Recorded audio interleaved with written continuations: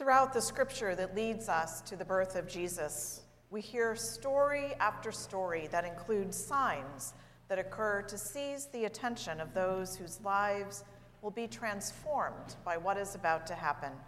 Signs that lead to epiphanies. An epiphany, a moment in which you suddenly see or understand something in a new or very clear way. An angel appears to Mary, a sign that the babe she is carrying is a miracle. Joseph, who thinks Mary has betrayed him, is about to abandon her, but sees in his dream and stands by her side instead. Mary's cousin, Elizabeth, knows that Mary is carrying the Son of God before she even tells her, because the baby in Elizabeth's womb jumps the moment Mary enters the room. Even the shepherds are told by an angel of the Lord that this child about to be born will be a sign for them. The babe is the Messiah, the Lord. And thankfully, they all paid attention to the signs given them, including the wise men who follow a star and heed the warning in their dreams, as we hear in the Gospel of Matthew. In the time of King Herod, after Jesus was born in Bethlehem of Judea, wise men from the east came to Jerusalem asking, "Where is the child who has been born King of the Jews? For we observed his star at its rising and have come to pay him homage." When King Herod heard this, he was frightened, and all Jerusalem with him. And calling together all the chief priests and scribes of the people, he inquired of them where the Messiah was to be born. They told him, "In Bethlehem of Judea, for so it has been written by the prophet." Then Herod secretly called for the wise men and learned from them the exact time when the star had appeared. Then he sent them to Bethlehem, saying, "Go and search diligently for the child, and when you have found him, bring me word, that I may also go and pay him homage." When they had heard the king, they set out, and there ahead of them went the star that they had seen at its rising, until it stopped over the place where the child was. When they saw that the star had stopped, they were overwhelmed with joy.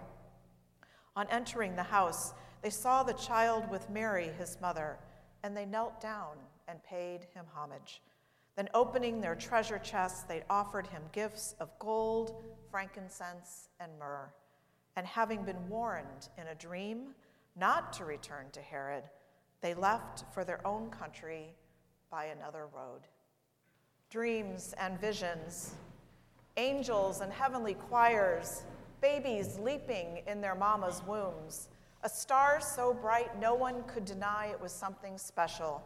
All, all beautiful signs leading to clear revelations of God at work in the world. And now I can add slaw to the list of heavenly signs. Yes, you heard it right, slaw. You know, 2 bags of cabbage, some Hellmann's mayonnaise, and a touch of honey to sweeten. It suddenly and unexpectedly brought me to tears. It was the 23rd of December. I never make slaw this time of year, but for some reason I had abruptly changed my mind at the last moment about what dish I was going to bring to Cousin's Christmas in St. Louis, my hometown. Slaw was the dish that my family, and I mean all my family, siblings, aunts, uncles, and cousins, always agreed that my mom made the best slaw anyone had ever tasted. But none of us, of course, have been able to replicate it exactly because, of course, she didn't have a recipe, just a list of ingredients and vague instructions like, you know, a bit of this and a bit of that. Well, the 23rd of December, 2019, marked the 15th anniversary of my mom's death, and making that slaw took my breath away. And the grief washed over me like it hadn't for quite a while. But the epiphany was this. You see, I've learned some things about my mom's health since her death that have caused me to feel somewhat unsettled. But in that moment of stirring that slaw, God seemed to whisper to me, "Your mom is at peace, and you can be too." And like the honey sweeten the sharpness of that cabbage, this sign, this epiphany, this God moment softened the edges of my grief, and I was able to smile and warmly remember all that my dear mom has always meant to me. God's amazing grace revealed itself to me in a simple bowl of slaw. While we may not have visions, angels may not appear for us, and the stars may not shine so bright that we're willing to travel to the ends of the earth. But God gives us signs every day of God's presence in our world, every day. But are we paying attention? The wise men give us this exotic, picturesque story of men going off not knowing what they would find. They simply trusted that the star in the sky was a sign that they had to follow. But as one author suggests, we should be doing the same. I love his urging us to look for signs in this way. He writes, "Pirouette on your tippy toes and look for wonder, for inspiration, for revelation as we live into God's future, for Jesus came to make all things new." When was the last time you danced on tippy toes, searching for wonder? When have you had sudden moments of clarity? Of course, sometimes these moments of transcendence can make us uneasy. They may make us ask difficult questions about our way of life. For some, such experiences of God so threatens our lives that we refuse to listen or respond. Or as one poet put it, God calls something new may cause us to seal up our souls. Ironically, or perhaps not, I ran across this quote about sealing up our souls around the same time I discovered the beautiful artwork on the cover of our bulletin this morning. The name of this piece is "Awake, My Soul." This wondrous epiphany star is meant to awaken our souls. Gaze at this piece of art for a moment, will you? What colors do you see? If you could touch the original, what would you feel? What does the paint smell like? What do the artist's hands look like as he applies paint to canvas? What awakens in your soul? Well, we hear Jesus repeatedly reminding his disciples to stay awake, to be alert. Are we awake? Are we alert to the signs of God around us? We move through our days so carelessly sometimes, don't we?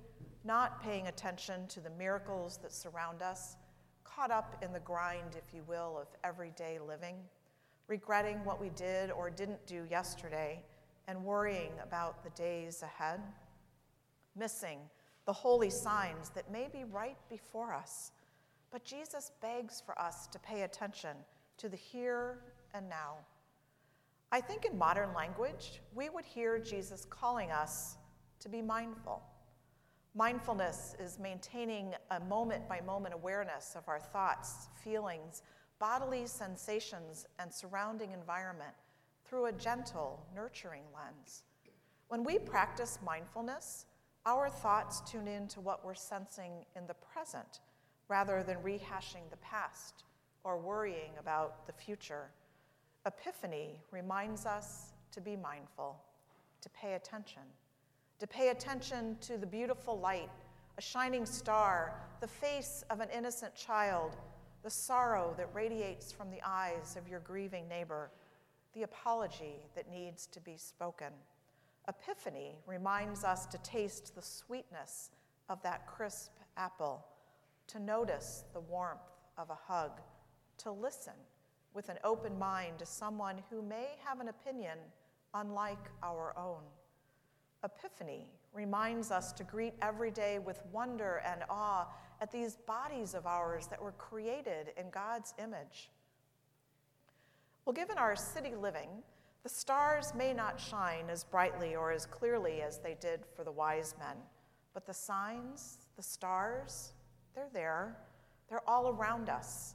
And I'm actually hoping that you will take the bulletin home with you today as a visual reminder to be on the lookout for those signs, to practice being as wise as those magi of long ago. Pin it on a bulletin board or lay it on your nightstand as a reminder to begin every day in search of a bright star. Well, we often light candles as a holy remembrance as well. Throughout Advent, we light the candles every week to remind us of Jesus' promises of hope and peace and love and joy. And of course, on Christmas, we light the Christ candle. But then we pack away the Advent wreaths and toss the spent candles. But here at church, we keep lighting the Christ candle every Sunday. This candle is meant to remind us of Christ's presence here with us, the light of the world, as we heard proclaimed by the prophet Isaiah. And Isaiah reminds us to stay alert as well. Lift up your eyes and look around. Then you shall see and be radiant. Your heart shall thrill and rejoice. While in many traditions, at the close of worship, the light stick that carries the light in is relit by the Christ candle, and the acolyte carries the light out of the sanctuary as a sign that we are to leave this place and carry the light of Christ into the world. Not only are we meant to be on the lookout for the presence of God, but we are created to be the presence of God in the world. We were made for such a time as this. As Madeleine L'Engle writes, we do not draw people to Christ by loudly discrediting what they believe, by telling them how wrong they are and how right we are, but by showing them a light that is so lovely that they want with all their hearts to know the source of it. Jesus calls us to be that lovely light in the world. Epiphany reminds us to be mindful of the signs, even or maybe especially if it's a seemingly mundane sign like a bowl of cabbage. O wondrous God, awaken our souls. Move us to follow stars.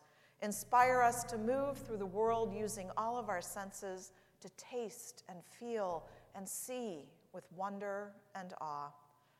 Well, perhaps this Epiphany will begin a new tradition of continuing to light a Christ candle in our homes. It could be something as simple as this. And as we pray, and as we light the candle, we could pray, O God, awaken my soul.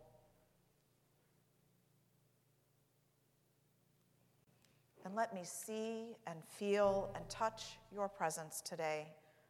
And as I light this candle, help me also become your light bearer. May it be so.